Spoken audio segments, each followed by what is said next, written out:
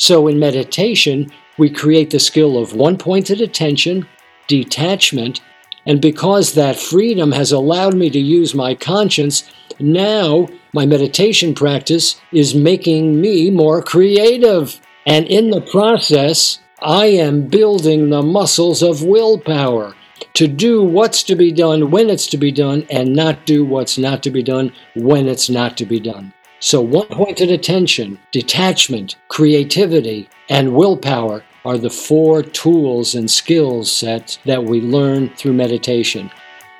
What's up, everybody? I'm your host, Patrick Cook. Welcome to Being.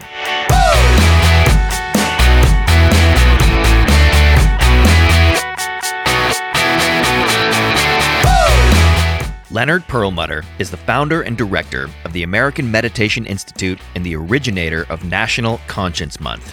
He studied in India under Swami Rama of the Himalayas, whose lab studies at the Menninger Institute demonstrated that blood pressure, heart rate, and the autonomic nervous system can be voluntarily controlled. He is the author and editor of Transformation, the Journal of Yoga Science as Holistic Mind-Body Medicine, and his most recent book is entitled Your Conscience: The Key to Unlock Limitless Wisdom and Creativity and Solve All of Life's Challenges. Leonard Perlmutter, welcome to Being.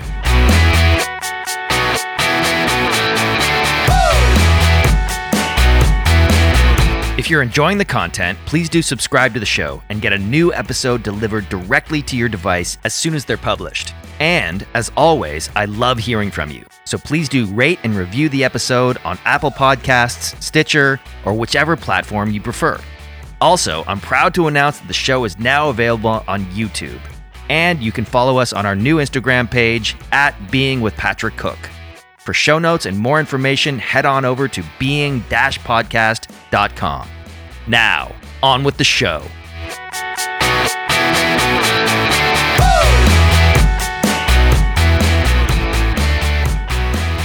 Leonard Perlmutter, welcome to Being. Thank you so much for being here today. Oh, thank you very much, Patrick. I really appreciated the invitation.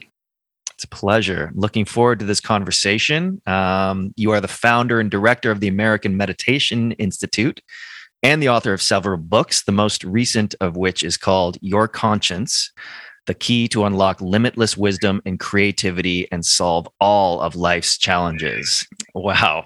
I haven't had the pleasure of reviewing the book yet, but that sounds like an amazing title. Right off the bat, I'm curious about the word conscience. Would you be open to sharing what is your definition of conscience?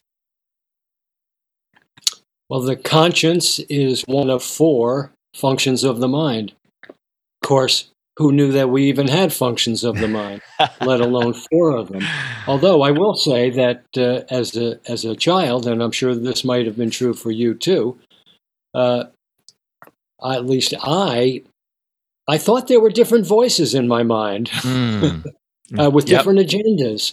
And often there was a conflict going on. So it was sort of a relief to learn that, yes, there are actually 4 functions of the mind, 4 voices, and the conscience, interestingly, is the only function of the mind of the 4 that can discriminate, determine, judge, and decide. Wow. When that was a game changer for me when I learned it, because what it said to me, as the only function of the mind that can discriminate, determine, judge, and decide, it meant to me that if that were true, then every single choice I have ever made, every single choice I will ever make, has been and always will be made by the conscience.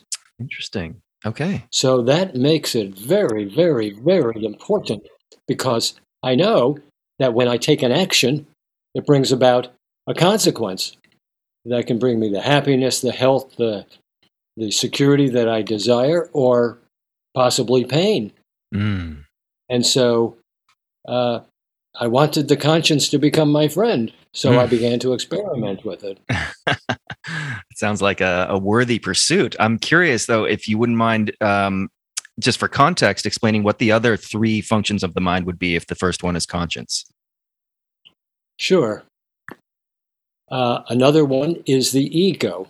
Now, we're sort of familiar from psychology, Western psychology, about the ego, but the Western psychology's definition of ego is far from complete. Generally we have this understanding that, well, the ego is something when somebody has a big ego, they're full of themselves, they're puffed up with their own self-importance or self-success.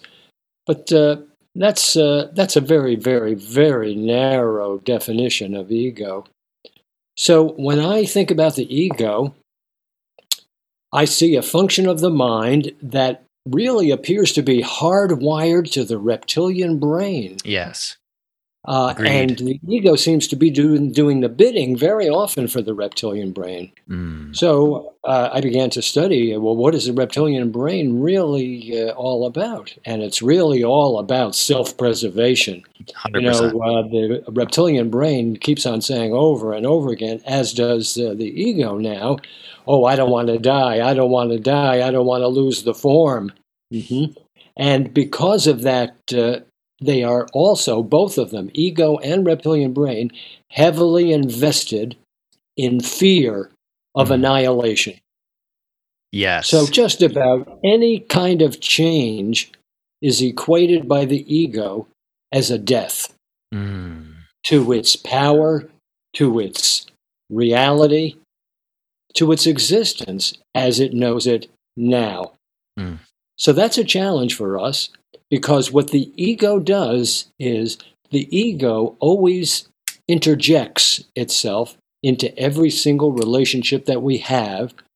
And in the midst of every single relationship, the ego cuts that relationship in half and says, whoa, this is pleasant.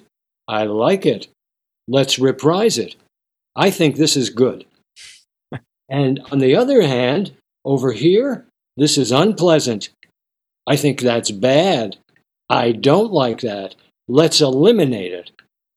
And so what that means is, and what it meant to me as I began experimenting, was that, gosh, if I simply listen to the limited perspective of the ego 24/7, I'm likely to take an action that is going to bring me pain. Because I already know from my limited perspective that which appears as pleasant isn't always good for me. And that which is unpleasant isn't always bad for me. And so if my mind becomes addicted to pleasant and unpleasant, likes and dislikes, that mental inflexibility is going to create ultimately physical inflexibility, and that is going to put me in a whole lot of hurt. Yes. So the ego, I have to say this. Okay.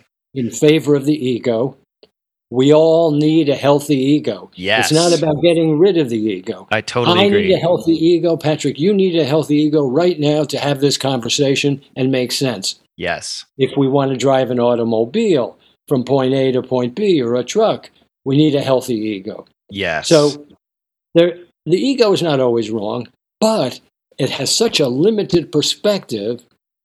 Much of what it advises is faulty. So the ego cannot make a decision. It can only advise. And in this advisory role, the ego is, as you can imagine by the name ego, it's loud, it's pushy, it's insistent, creates a tremendous amount of noise in the mind. That's the ego, one of the 4 functions of the mind. Yes. Then we have the senses.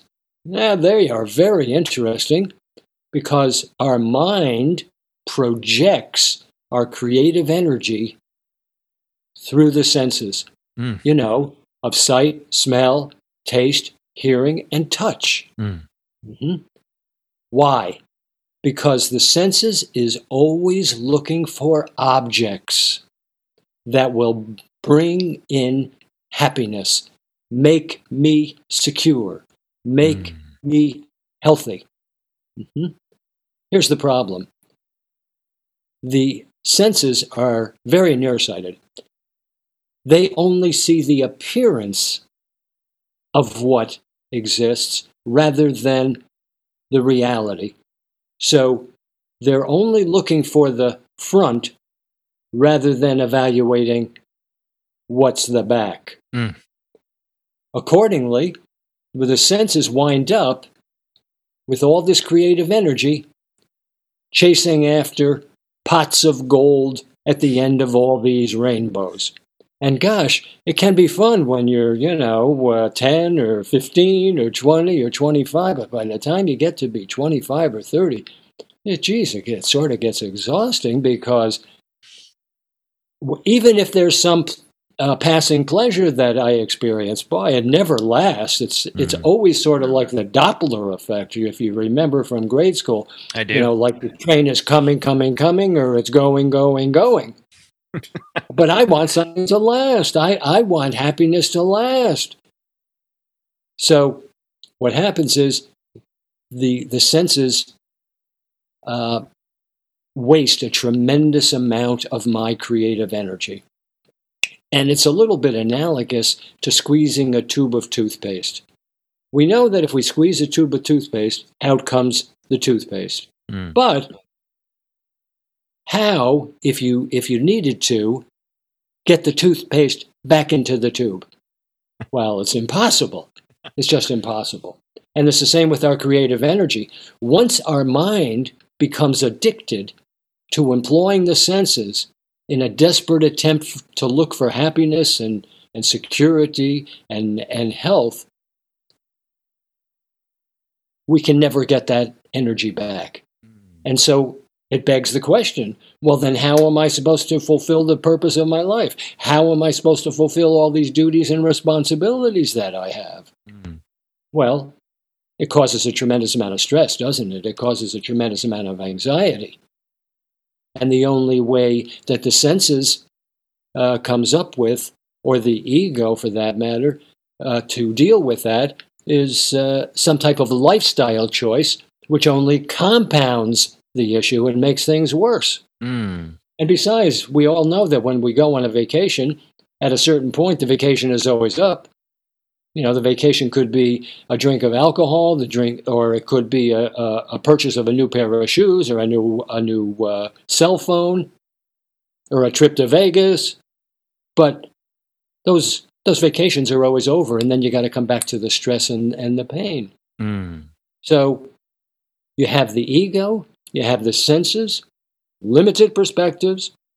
Not that they're all wrong, but often they're wrong.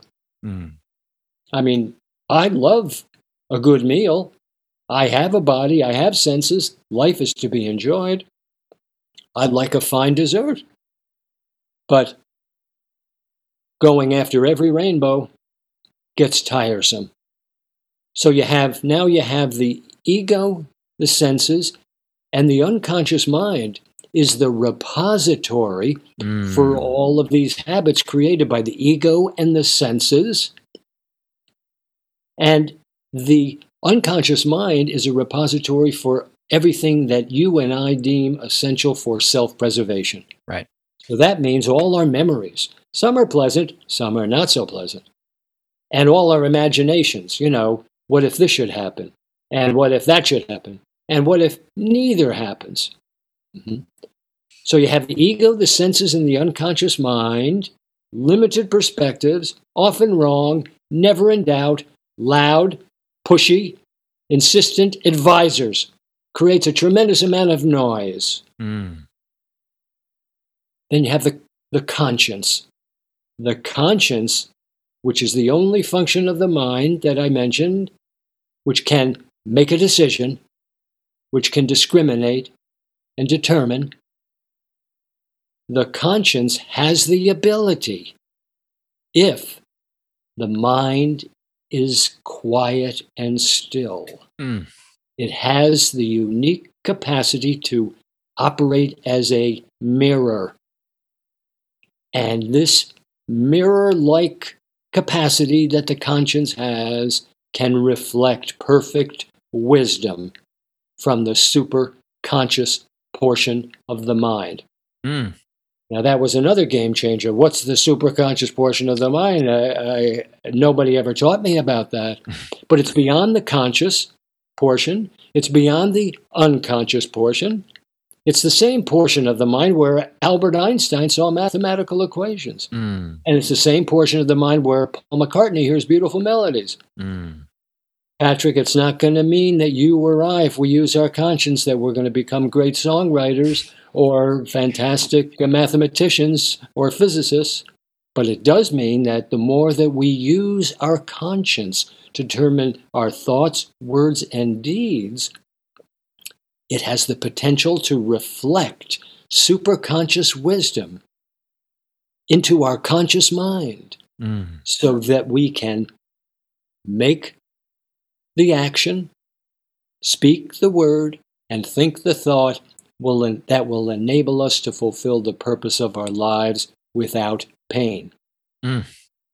But if we cannot calm the mind down, and the ego senses and unconscious mind are so unruly with so much noise, the conscience cannot reflect superconscious wisdom.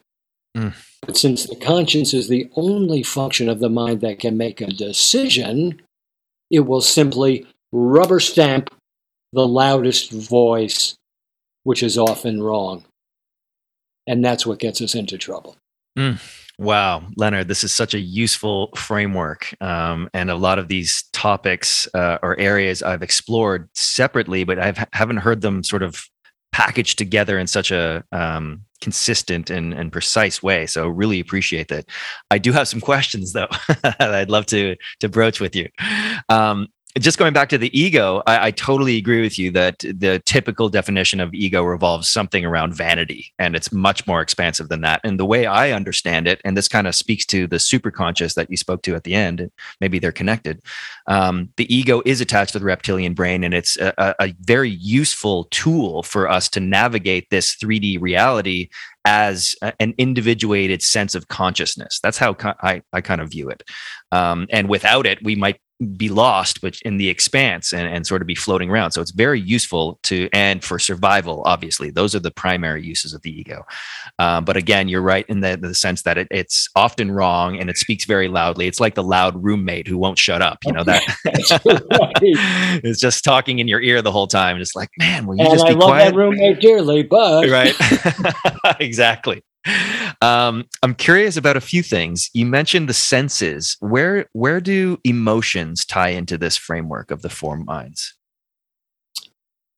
Emotions are very interesting, Patrick. Yes, they are. all emotions stem from the four primitive fountains that affect all animals. And those four are for food, sex, sleep, and self-preservation. These are the four fountains of life. And there's a tremendous force that goes through those. And the essential force that goes through these primitive fountains for food, sex, sleep, and self-preservation, that's in thought, word, and deed now. Thought, word, and deed. The essential force behind them, which is much more powerful than a mere thought, is love, which is the most ancient traveler, traveling from eternity to eternity. However, this force of love, which is so powerful and can bring so much good into the world, is changed. If I believe that I am an individual mind, body, sense complex, that I am the subject, and every object that I can perceive through my brain and senses is just that, is an object. And so the love force, when I am deluded and suffering from ignorance of who I am, if I believe I'm the body, if I believe I'm the mind, then that love force is immediately going to change into desire. It's still strong, but it's a desire for an object. It's a desire for a relationship. It's a desire for something that's going to bring me something. Mm-hmm. And if that desire is blocked, again, that love force changes into anger. But if that desire of the love force is fulfilled, then that love force again changes into fear that I might lose what I have or that I might not even get what I want. And these are powerful, powerful forces that must be balanced and used appropriately in service to an action that will enable me to fulfill the purpose of life. How? Well, if I just operate on the limited perspectives, often faulty, of ego, senses, and unconscious mind, I'm going to misuse that love force for selfish purposes to enhance my individuality. But the more that I can coordinate the ego, senses, and unconscious mind to expand their consciousness, to be able to serve the conscience, that's where the music starts. We are in extraordinary times and facing unprecedented challenges. Never in history have we been so connected yet so divided at the same time. Now more than ever, there's a fundamental need and desire for us to come together in community and collaboration, to experience real and authentic connection with our fellow human beings, to be part of a tribe of people who are doing the challenging work of making sense of the world and their place in it, to have a safe place to be vulnerable and get the support we so desperately seek as we navigate the complexity of modern life. This is why I've created The Chrysalis, an exclusive online community for people who are doing the deep work of personal development, of awakening, of healing, of peeling back the layers of conditioning and unconscious programming and unleashing their full creative expression through the discovery of their life's purpose. This is for the people who have the courage to say yes to life and to becoming the best version of themselves for their own benefit and for the benefit of all.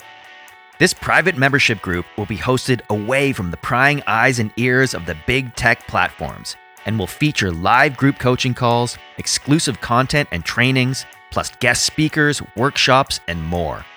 At its essence, The Chrysalis is about coming together in a thriving community with the shared intention of co-creating the future that we all want to live in. If this resonates with you, go to enterthechrysalis.com for more information and to reserve your spot. Chrysalis is spelled Chrysalis. So that's enterthechrysalis.com. Now, back to the show.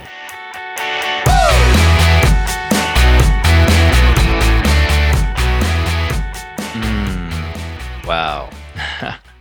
This is fantastic, Leonard. I really appreciate you sharing your time and wisdom today. I've already learned a lot. These are subjects I think about and have investigated tremendously. But your framing and the language that you use is refreshing, and the clarity of it is amazing. So thank you. One of the questions that's coming up for me is, you mentioned Einstein or Paul McCartney, and they're drawing their inspiration from the superconscious. The way I sort of speak to this is that there's a field of consciousness, pure awareness, pure love that we all come from. And when we instantiate into these bodies, into these 3D meat suits, that's why we're gifted with the ego to make sense of this reality. If we're an infinite being and, thrown into this physical reality, it's difficult to make sense of it unless we have that ego. So that's very useful. But it's our ability to reconnect with that field of consciousness by creating space in our awareness that, reconnects us with that source energy, with the superconscious, where we're attached to a field of consciousness, a collective consciousness of where all love and wisdom and knowledge resides, and we can draw from it, being sort of the antenna like a radio signal drawing in, and that's where. And I'm a songwriter as well, so when you mentioned Paul McCartney, that is certainly relevant for me, because this has happened to me a number of times where. So the conscience is our radio. Exactly. Yes. Exactly. That's all it is. It's a pass-through. Right. Exactly. And I've had songs come to me fully formed, from the ether or from the superconscious. That's right. And I just become the vehicle or the catalyst to bring them into physical reality. And isn't that a joy? Oh, it's fantastic. Isn't that a joy? It's absolutely fantastic.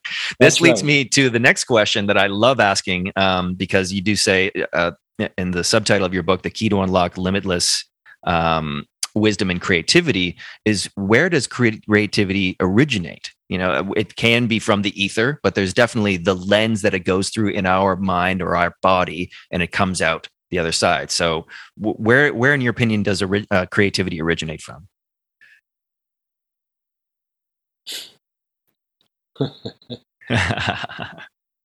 Well, I'll say two things. Okay. Of course, everything originates from one origin. Yes. We call that God. Okay. Yes, right? We do. The supreme intelligence. But on a practical level, on this plane of existence, creativity begins with destruction. Destruction. Okay, interesting. Would you mind unpacking that a little bit? Sure. I have to break the eggs in order to make an omelet. Right. Mm-hmm. So that's it.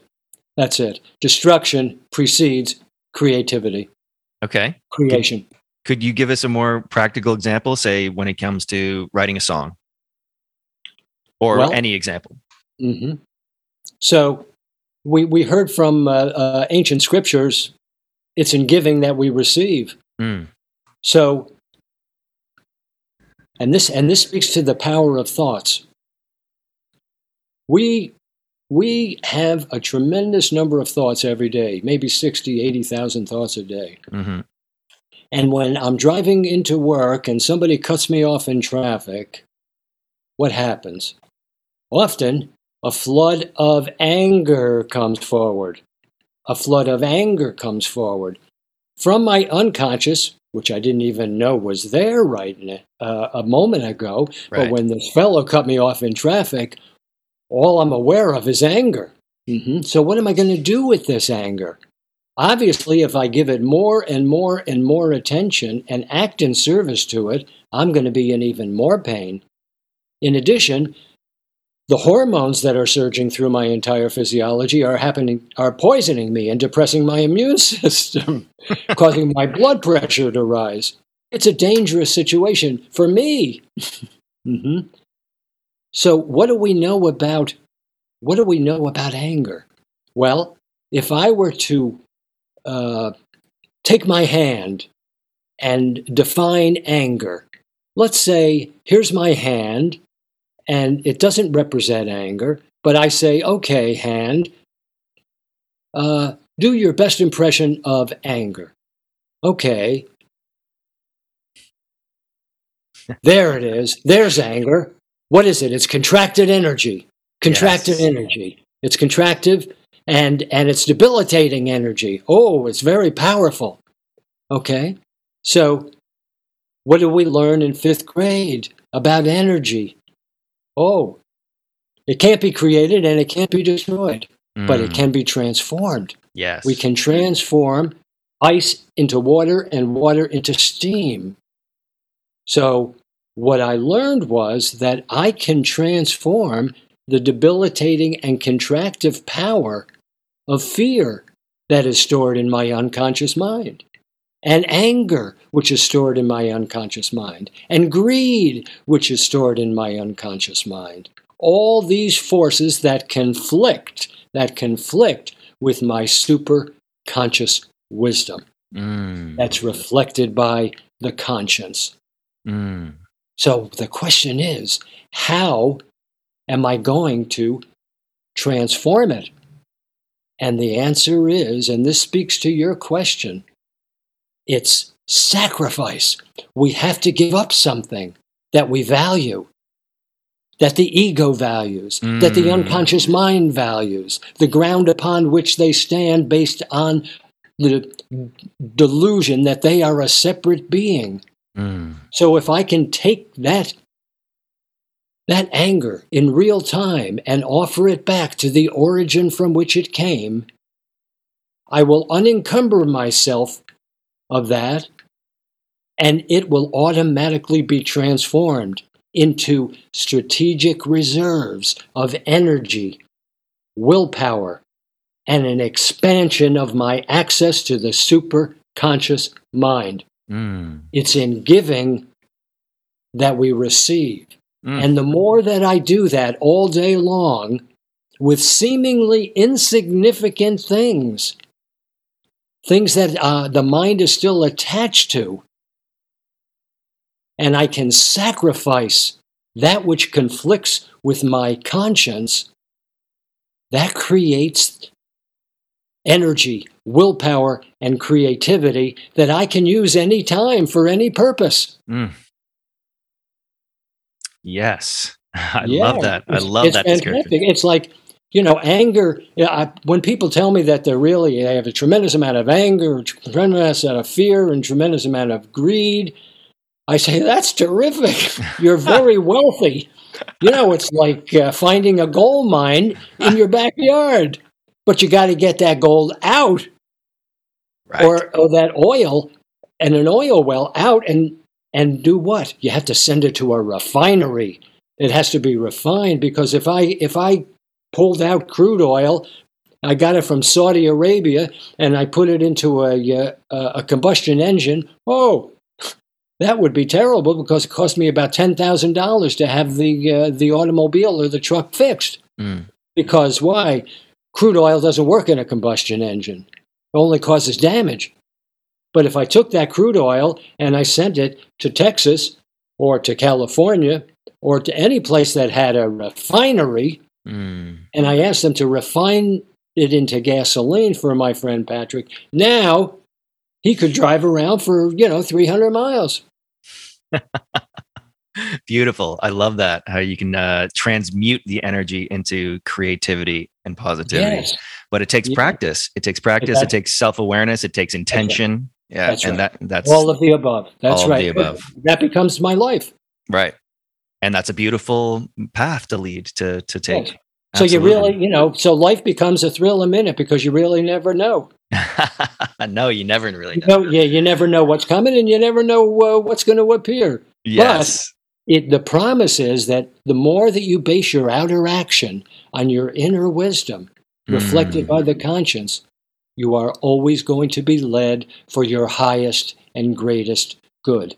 That's what, in Islam, the word Islam, it means what? Trustful surrender to divine providence. Trustful surrender to the supreme intelligence. And therefore, we simply, as you are as a songwriter, become the instruments of this creative genius.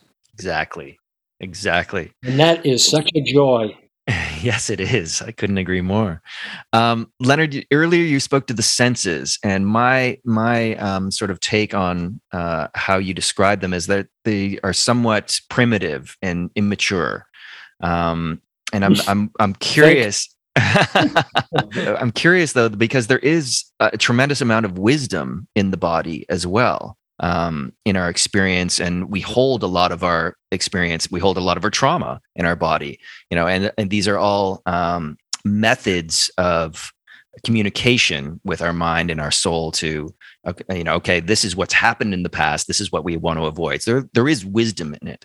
I suppose the question is, how do we use these four functions of the mind in unison, in concert, to make our lives better?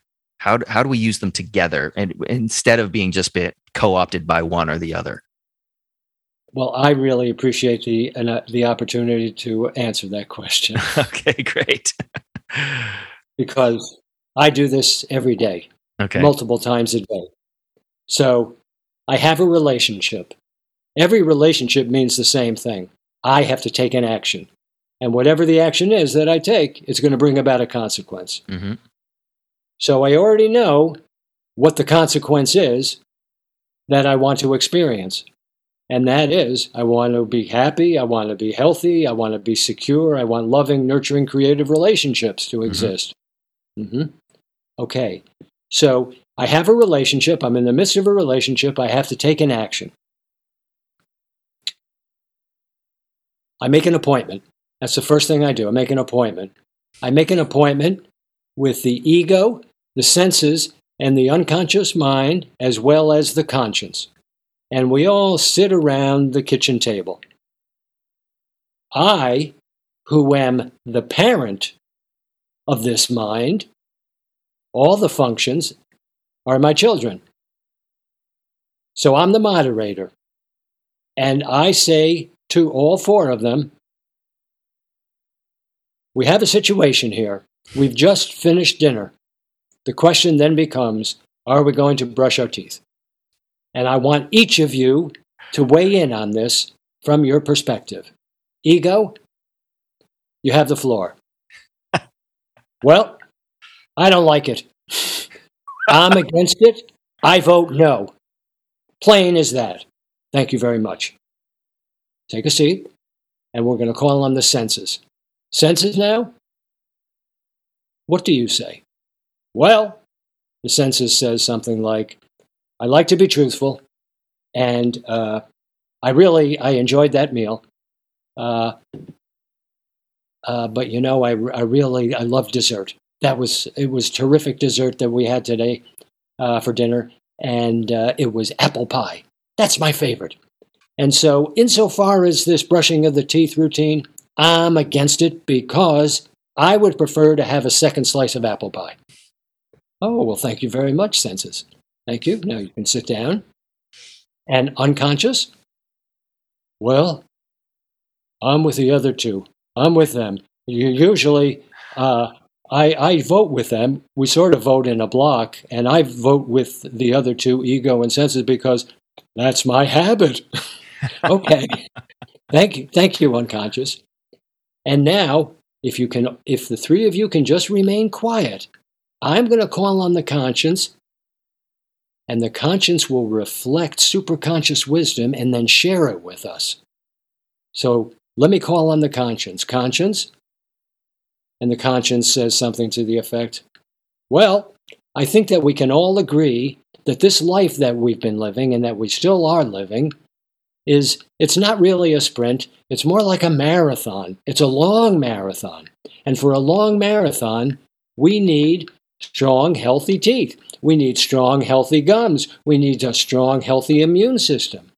And the superconscious wisdom is telling us that if we can just take a time out for 2 minutes and brush our teeth, that will provide us strong, healthy teeth, healthy gums, and strong, healthy immune system.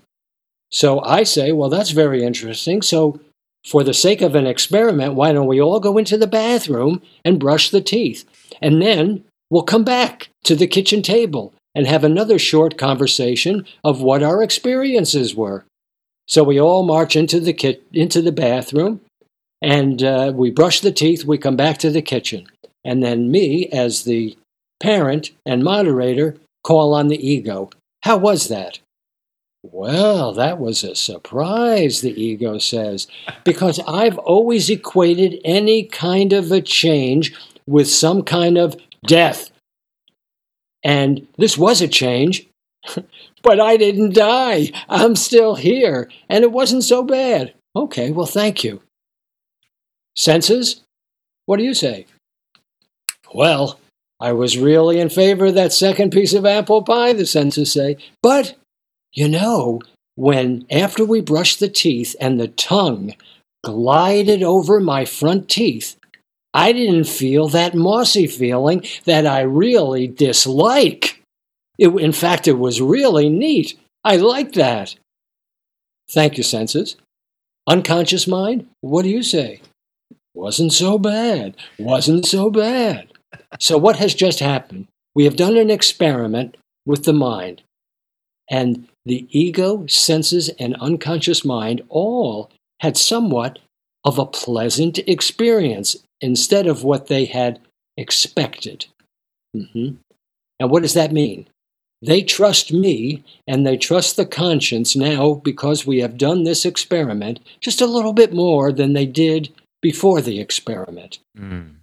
That allows me to use that experience, a pleasant experience for the ego, senses, and unconscious mind, where their limited perspective, ever so slightly, has just been expanded. That's a beachhead for me. Totally. To continue feeding them seemingly insignificant no-brainers. And every time they are willing to sacrifice their desire not to follow, they'll increase all of our collective energy, willpower, and creativity. Yes.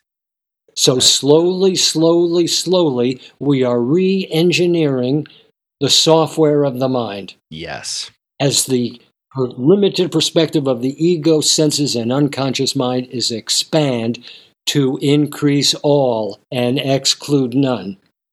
Then, slowly, I become a prophet of love, as opposed to a prophet of just desire, fear, and anger. Yes, love that model. So the question that keeps coming up for me now is, okay, if we're sitting them down and we are the parent asking questions of these functions of the mind, who is the parent? Who is the I that's sort of removed from these four functions? The I, first of all, the voice that speaks, that says, I am the parent, that's a role that this mind-body-sense complex is playing. I am not really the author of that wisdom. I am a stand-in. I am an instrument, the same as you are the instrument for this superconscious wisdom coming to you in the form of a melody. So I am simply the instrument in the form of a teacher. It's a role. It's a karma that I have been asked to serve. Interesting. And so I become a teacher. Right. And so I teach my children ego, senses, and unconscious mind on behalf of this eternal consciousness, wisdom, and bliss that resides within me, that is me, having this human experience. Right. So the lesson here is to more fully be trusting our conscious and be operating from that space. So the question that comes up for me, and I even Googled the definition of conscious just out of curiosity before, and here's one of the definitions I came to is conscience is a cognitive process that elicits emotion and rational associations based on an individual's moral philosophy and value system, which is close to what we're talking about. Not really? No, it's beyond morality. It's beyond right and wrong. Okay. Because all of those are pairs of opposites. In the in the absence of one, the other appears. Right. And the superconscious wisdom is beyond the pairs of opposites. Okay. Good and bad, victory and defeat, praise and blame. Our job is to go beyond all of those. Yes. Okay, so here was the question though. So if our conscious is based on a value system, right? It's evaluating good and evil and good and bad, or what's best for discriminating. It's discriminating. It's discerning. Exactly. What's to be done and what's not to be done. That's the whole story. Exactly. What's to be done and what's not to be done. So there's some morality implicit in that. So my question is, if we are these human beings that are placed in this environment basically as blank slates evolutionarily, we come into this world because we're designed to learn on the fly, to be mimetic, to adapt to our environment, right? And so we're impressioned and programmed. Well, some people think that we do come in with some programming. Yes, well, some programming, absolutely, we have to, but it's not, compared to other species. For example, a horse, a baby calf is up and running in 20 minutes. It's got more genetic programming, and they're ruled by instinct. Exactly. They don't have to will. Yes, but my question is this: if we are programmed mostly by our environment and the people around us, our elders, our tribesmen, or our parents, then we are our age, our race, our religion, absolutely all these boxes. Yes. But we're onboarding a value system from the external world that didn't generate necessarily from internally. So when we mature into adulthood and we begin to explore this path of relying on our conscience to make decisions, how much of it is implied or informed by this value system that was programmed into us? In other words, it's not naturally ours. So how can we discern if it's actually the true path? Maybe we'll program with value system that is not in our best interest, or is in our best interest but while externalizing harm to others, right? Yes. Is that a clear question? So, yeah, sure. So from prenatal to 6 years of age, for example, the baby, the young child, does not have a mature, fully operational conscience to discriminate, determine, judge, and decide. However, the baby, the young child, is still aware, but is aware like a TV camera. And what fills up the space of the image of a TV camera of the baby? Oh, mom, she's the biggest. She's our first guru. And so I'm constantly looking at her face in the midst of all sorts of relationships. Is she smiling like Patrick is right now? That means that everything is safe and everything is good. And I'm a good boy, and she likes that, and that makes me very happy. But what happens when I see my mom, or then also my dad, my second guru? What if they frown and there are lines and wrinkles in their face in certain circumstances? Oh, that's something to fear. So they are our first programmers. Exactly. Okay. Yeah. And so that's very, very powerful. Yeah. And so if and when we are ready to go beyond that evolutionary trajectory of continually going outside of ourselves, looking for that pot of gold, when we realize that all these desires that I've been chasing are not bringing me what I am been looking for, I begin the process. Instead of continuing the evolutionary process, I begin the involutionary process of going within, seeking within, and finding the truth within. And the more that I can do that through experimenting with the conscience, I will come to realize which of the programming that I picked up, that hearsay, is valuable still or needs to be updated. Yes, absolutely. And again, these are principles that I speak to and have studied. I think I just use different language. So it's really, it's beautiful to hear it articulated from a different perspective. Well, words are just pointers. Words are just pointers. Exactly. Yeah. And coming back to that notion of, if we originate as pure awareness in a field of consciousness and we instantiate into this 3D reality, even from the point of our birth, which is a very violent and painful act to be expelled from the cozy womb of our mother, we're immediately subjected to this trauma.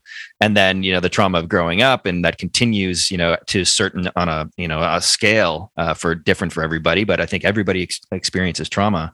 But my sort of, the purpose of life for, in my experience has been, can we return to that wholeness? Can we return to that state of consciousness, of pure awareness, of pure love that we were before we came into these bodies? And that's what the human experiment is. We come into these bodies to have experience and to become, to endeavor to come back to a sense of wholeness. And I think that's basically what you're speaking to. And that requires... That's our destiny, isn't it? That's our destiny. Exactly. We have come from the ocean of consciousness, and we are destined to return to the ocean of consciousness. Exactly. But you bring up an extremely, extremely, extremely powerful and important point. And that is the birth experience is traumatic. Absolutely. Okay. So here I am. I'm in mama's womb, and everything is taken care of. This is really cool, right? And everything is nice and warm and cozy, and I can hear Mama's heart beating, and that is so comforting, and I can hear Mama singing lullabies to me, and that's just so wonderful. And then I'm born. And my eyes can't really see or focus, but the light is relatively blinding. Right. Mm-hmm. And all of a sudden I can swallow and I can taste things, but I don't know what's going on. I don't know where I am. And the sounds, oh my gosh, they're much louder than Mama's heart beating or the gurgling of her tummy. Mm-hmm. And gosh, I'm born without any kind of clothing, so it's a little chilly here wherever I am. And then what happens? Then I'm introduced to Mama's breast, and I begin feeding on Mama's nipple, on her breast, and all of my creative energy and my attention goes down to that one point, that bindu, like splitting an atom. Yes. And in the midst of that one pointed focus of attention on Mama's nipple, a bliss and a fullness comes over me, displacing all of the dis-ease and trauma that I was experiencing. Yeah. And in that moment, I, the newborn baby, make my first profound, ignorant conclusion. I am a separate entity. Mama is a separate entity. And I don't know where I am, but wherever I am, there are certain objects and relationships that can bring me happiness and take away my pain. Yes. And so I grow a little bit and I get a bottle of milk. And I'm happy. And the channel in my unconscious mind gets deeper. That delusion that I am a separate entity and other objects can make me happy. And I get a stuffed animal and the channel gets deeper, that I'm a separate entity, that there are two and I'm the subject and everything is an object. I get a nice new suit of clothes and the channel gets deeper and my delusion is enhanced. I get a tricycle. I get a good grade in spelling. I get a high school degree. I get a college degree. I get a boyfriend. I get a girlfriend. Each time, the ego is identifying with the object as the cause of my happiness, which is absolutely not true. Happiness is the nature of consciousness. It is the nature of me. But the ego and the senses, and therefore the unconscious, concludes, oh, no. It's the book that made you happy. It's the movie that made you happy. It's your wife, it's your husband, it's your partner, it's your child that made you happy or angry.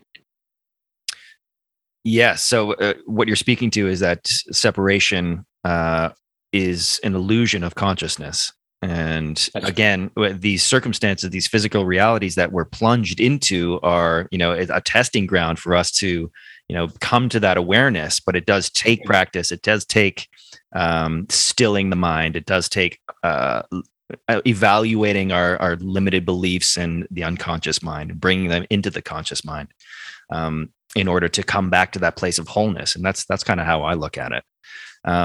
But there's many ways to get there. There's not just one path, and I think it's different for everybody. But you mentioned all roads lead to Rome. All roads lead to Rome. Exactly. Coming back to that place of wholeness. And if you can achieve that wholeness in this physical reality, to me, that's what enlightenment is, and if you come back to that awareness, that pure love consciousness, while still being in a physical body, that's what enlightenment is to me. Would you agree with that? Yes, I would. Excellent. Leonard, I feel like we could talk for days and days. It's just so fascinating to have this conversation. It has been an hour already, though, so I'll just ask you a few more questions if you're okay with that. Sure. Well, meditation is one thing that we didn't talk about, and that's one of the most powerful tools, definitely in my experience. And you, as the founder of the American Meditation Institute, Can you just speak to the power of meditation? And how, the other question is, how has your branch of teaching been received by the American public over the last 40 years? Meditation is a dire necessity. It is so profound beyond what the culture understands at the present time. And it's just practical. It's very commonsensical and practical. So in meditation, we give our full, complete, one-pointed attention to one object. Could be a mantra, a word, or a series of words containing the name of the Supreme Intelligence, or it could be the breath. But meditation, by definition, is a one-pointed flow of mental energy. Now, that one-pointed attention is the point of genius and creativity. Because what happens is, in that moment of one-pointed attention, which is very, very, very pleasant, it creates a space between stimulus and response. Yes. Detachment. I become detached from all these stimuli. So what's in this space between stimulus and response? It's freedom. Freedom to choose whether or not to serve this stimulus or not for my highest and greatest good. So in that space that has been created, the skill that I have just learned through meditation, I can use that freedom to check with my conscience. Yes. To determine whether this is to be served or it's to be sacrificed and transformed.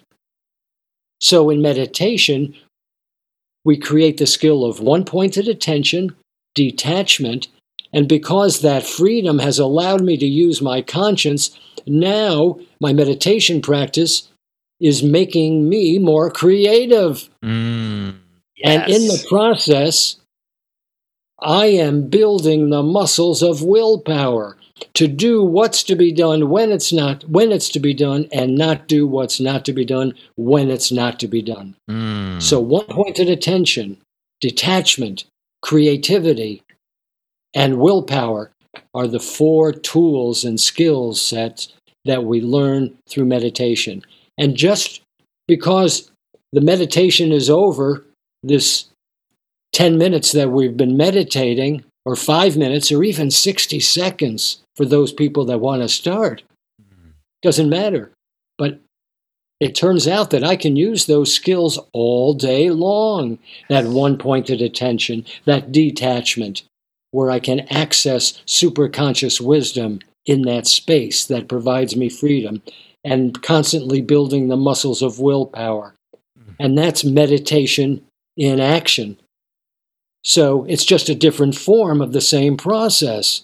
So people ask, how often do you meditate every day? And I say, I try to meditate all day long in one form or another. Yes. Pure presence. I love it. I couldn't agree more that meditation has been such a powerful tool for me in my journey, specifically for that reason. I call it widening the gap between stimulus and response. And that's one of my teachings. Yeah. Beautiful.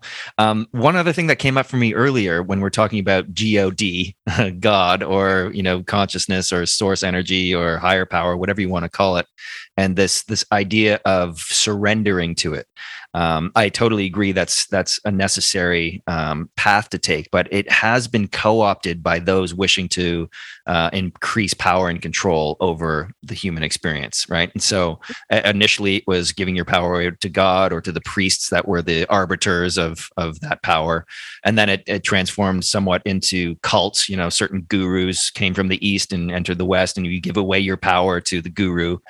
And so how do we avoid falling into those traps now? Because for me, what's necessary to happen is individuals cultivating their own sense of sovereignty and a connection to higher power that isn't arbitrary or mediated by some other human being or some other elevated self, right? So how do we not fall into those traps and increase our own power of sovereignty and agency and conscience without falling into the traps of spirituality?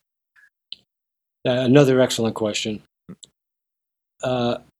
It brings up the concept of guru, Yes. which has a very limited understanding in our culture. Guru is a universal force of light that dispels darkness. Ooh. Guru is a universal force of light that dispels darkness. The light is truth, the darkness is ignorance. So in every relationship, guru is present in two forms: the outer guru and the inner guru. The outer guru and the inner guru. So whenever we have a relationship, whether it's a personal relationship, such as we are having sort of a personal relationship now through this digital means, or it could be a secondary relationship through the media. I've never met the President of the United States, but I have had a relationship with the President of the United States. Of course. Right? So, guru is always present. So, when somebody makes a suggestion to you, that is the outer guru. And when that suggestion is made, whether it's personal or secondarily through the media, that person is modeling a way of being for you. So if the outer guru makes a suggestion that is in harmony with the inner guru, reflected by your own conscience, the superconscious wisdom, then the outer guru is to be honored and respected and served in mind, action, and speech, and you will be led for your highest and greatest good. Yes. However, if the outer guru makes a suggestion, regardless of whether it's a personal relationship or secondarily through the media, that outer guru makes a suggestion, models a way of being that is in conflict with the inner guru, in conflict with the inner guru, this superconscious wisdom that has been reflected by the conscience. It's in conflict with that. Then the outer guru is to be honored and respected as a vehicle of guru. But because the outer guru is in conflict with the inner guru, we are then obligated to reject the teaching in mind, action, and speech. That's why I tell people one of my most important teachers in my whole life, one of my most important gurus, has been Elvis Presley. I fell in love with Elvis when I was 10. Truth. I loved him when I was 20, 30, 40, 50, 60, 70. I'm 75 today, and I still love him. Because I loved Elvis Presley, what does that mean? I gave him a tremendous amount of my creative energy, my attention. Because I gave him so much attention, I was aware of a lot of the choices that he made, many of which conflicted with my inner guru. So when he died at the age of 42, and a friend of mine said, "Wasn't that a tragedy?" I thought and contemplated that question and said to that friend of mine, "Not for me, it wasn't."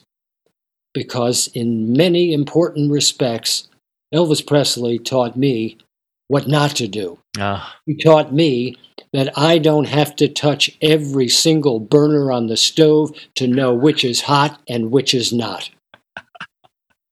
And I'm eternally grateful for that teaching. Right. I don't criticize him because he doesn't act like I want him to act. He obviously was not able to act in that way. But in his inability, he was still a teacher. For me. Because I claimed that I was his student. by giving so much attention. Yes. So we can learn from everybody. And that's what we need to do, rather than just criticize people who hold a different opinion. Remember, God, or whatever you want to call it, the supreme intelligence, in order to be the supreme intelligence, omnipotent, omniscient, and omnipresent, must be able to experience the infinite number of possibilities. The infinite number of possibilities. And the only way that this perfection can experience the infinite number of possibilities is to willingly, lovingly, and selflessly take on limitations like fear, anger, and selfish desires.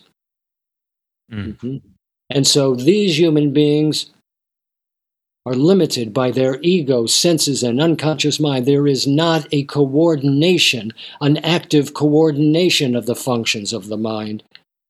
And their consciences just rubber stamp the loud, pushy voices of ego, senses, and unconscious mind, in part to teach me what not to do. Beautiful. That was amazing. Thank you so much, Leonard. And just one thing to add to that, and we discussed it earlier, it takes a level of discernment and self-awareness to cultivate that gap within yourself to be able to reference the outer guru to the inner guru and make the right decision. So it's that's what, for me, what personal development and personal growth or spirituality is creating that emptiness within you, or that knowingness within you, to be able to make that discernment. So beautifully articulated. Okay, last question for you, Leonard, before I let you go, and it might be challenging. If you were to take all of your experiences and all the knowledge and wisdom gained and distill them down into one message or one sentence, what would it be?